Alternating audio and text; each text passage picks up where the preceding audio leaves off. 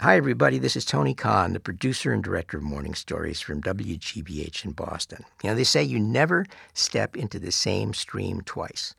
Well, the same is true for stories. You can hear them, then you can set them aside, hear them again, and then see how you and they have changed. Well, I'm here in the studio with Gary Mott, and this week we decided to dip into some of the stories that we've told you before and to hear what those stories mean these days to some of you. Take one of our earliest stories called A Better Life. When I was 7 years old, my mom was killed, and I saw it. I never met my father. And so, after that... Our storyteller was named Fatima, an illegal alien from Brazil living in Boston, and she spoke of her early life of poverty and of her dream for the sake of her own children to come to America. When we arrived here, we work really hard, really hard. My husband helps me clean house. He delivers papers, and he works delivering pizza. One of our listeners, Liz Cooksey, responded to Fatima because of her own refugee father. This is a little bit of what she had to say. I didn't learn until I was 16 that he was not a citizen, and terrified that he'd be deported to what was then the Soviet Union. How did you find out? I was filling out my passport application, and I said, mother citizen, yes, father citizen, yes, and he said, no. And I said, what? And he said, I'm not a citizen. And then he said like this, and I can't do the Yiddish English, but I wish I could. I would give my right arm to vote, and that's the one I use. I've never missed an election in my life because of that. He'd sit in front of the television and watch College Bowl. He'd sit and read the Increase Your Word Power. He was always trying to better his third-grade education. He read my mother her medical textbooks without understanding a word of them. She became a psychiatrist, and it was my father who convinced her to go for her dream, and he put her through medical school. Her eyesight was very poor, and the story is that when she got her diploma and came home with him, she opened it and handed it to him and said, here, you've earned this as much as I have. I miss him still. Liz, I think, inherited her father's persistence. We met Liz when she got in touch with us about our request for help doing transcripts for our podcast. She has not only sent us a number of transcripts, but she offered to help coordinate the work of other volunteers who've also contacted us. There is an old cookhouse not far away, where we get sweet damn 3 times a day. I was not prepared for what I found. Not only was there a very, very large collection of letters that my father had written that my mother, Ruth, had saved in a scrapbook. There was a stack of copies of letters that Ruth had written to George in Spain. Georgia, another of our volunteers for the transcript project, had some touching things to say about another one of our stories called I Got Her Back, about a box of hidden letters that helped connect a young child to a part of his father he never knew and to a mother that he'd never met. Georgia writes, one of my most treasured possessions is a small wooden box my husband made for me several years ago and gave to me with a promise that it would magically produce a letter for me at least one time every month. We have, by now, 2 large collections of not only sweet love letters and notes, but poems, jokes, and even a few well-placed apologies to show for our 17-plus years together. If we are ever blessed with children, I want them to have our letters.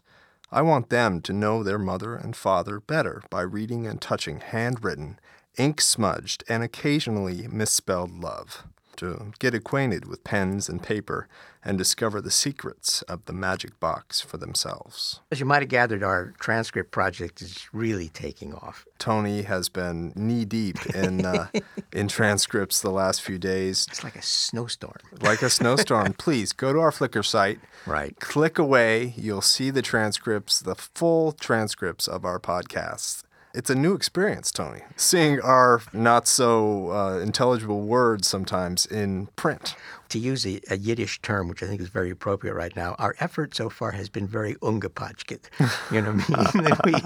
we have put, I'd say, about 10 of our transcripts up on our Flickr page. But obviously, as more transcripts come in, we're going to have to think of a better way of making them available. Perhaps you can help us here. If you have any suggestions about how we might do that, please let us know. One of our most prolific volunteers, a lovely woman named Lynn, actually had this to say in an email. She says, "Hey, this is great. I can do this at home in my jammies with a cup of coffee and look like Frankenstein's bride, and nobody would know the difference or care. Anyway, since I'm home all day, why not help people out?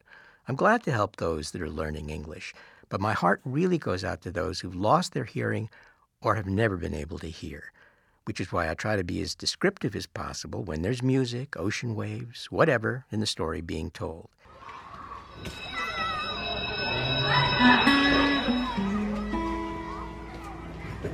It's not only transcribers we're hearing from, by the way. I feel stunned all over again, just talking about it. Even all these years and years and years later. You may remember this story from Betsy Bunn about the lessons that she learned her first day of school in the Deep South, and about two friends that she had at the time called Marshall Jr. and Louise. Mama said, "Baby, white children and colored children don't ever go to school together. Marshall Jr. and Louise will never be in school with you." And I remember I was just stunned. And she said, "Oh, baby, it's all right. They go to another school, and they don't mind. They have other friends, and you'll have other friends, too. You don't need them anymore."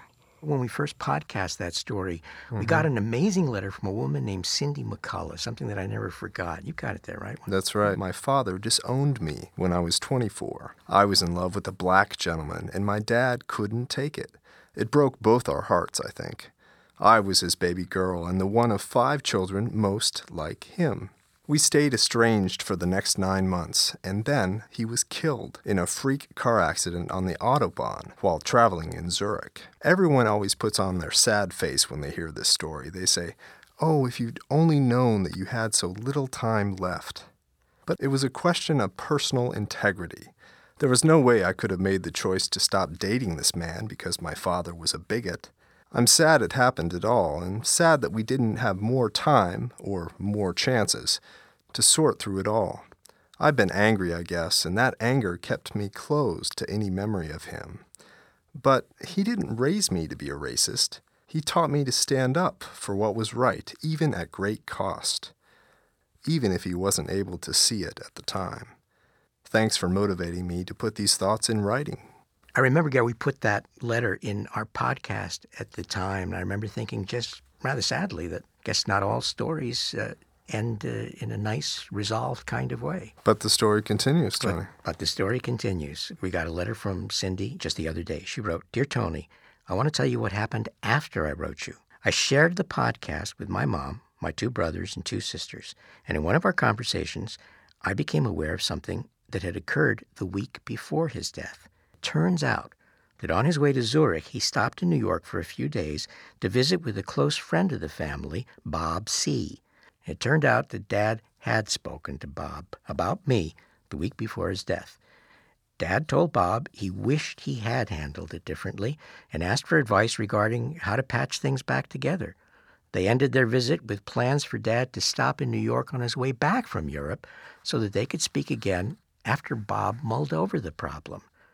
It was as though a 20-year-old wet cement mantle was being lifted from my heart. Now I have no doubt we would have straightened it out, and that he was, in fact, a loving father who got lost for a bit. What a difference one small action can make. That action was hearing your podcast, which led me to recall my own past, which led me to write you an email, which led, now, you see what your work brings about? Huge, my friend, huge. Thank you. Much warmth and love, Cindy." Well, Cindy, I've got this little quote up on my wall. It's from an author named Muriel Rukeyser. It says, "The universe is not made out of atoms. It's made out of stories." Now I know what she meant. WGBH.org/morning stories. We have an active, growing Flickr site, flickr.com/WGBH morning stories. We have YouTube. Tony, what else we got? When you're on our website, if you happen to see a little link that says, please contribute, well, it's a very short sentence. So it won't take you long. It won't take you long to read it. Please drop us a line at Morning Stories. We love hearing from you. morningstories@WGBH.org. And if you want to help out in the transcript project, well, we've got someone that you can write to as well.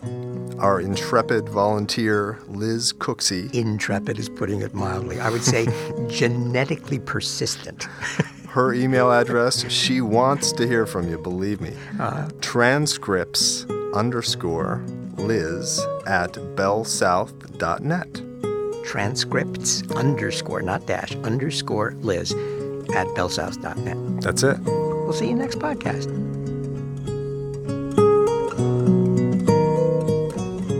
My first marriage lasted for about 4.5 years, and I was still too afraid to remarry. For 3 years, while he worked on my getting healed from the first marriage, my current husband of 30 years came to the house where I was raising our daughter, Marion. And then the other alternative weeks, I went to his apartment with her, and he hosted dinner. Very early, before we even got married, she put a little note in his hand one time when the two of us, the adults, were sitting on the lawn in front of my apartment that said, I have adopted you, IDOPTID. Can I call you Daddy? And he responded, as soon as your mother will agree to marry me. Then she'd sit across from me at the table and say, Mama, I want a daddy. And I said, you have a daddy? No, I want a daddy in the house. Everybody could see what a great jewel he is. I think she inherited your persistence.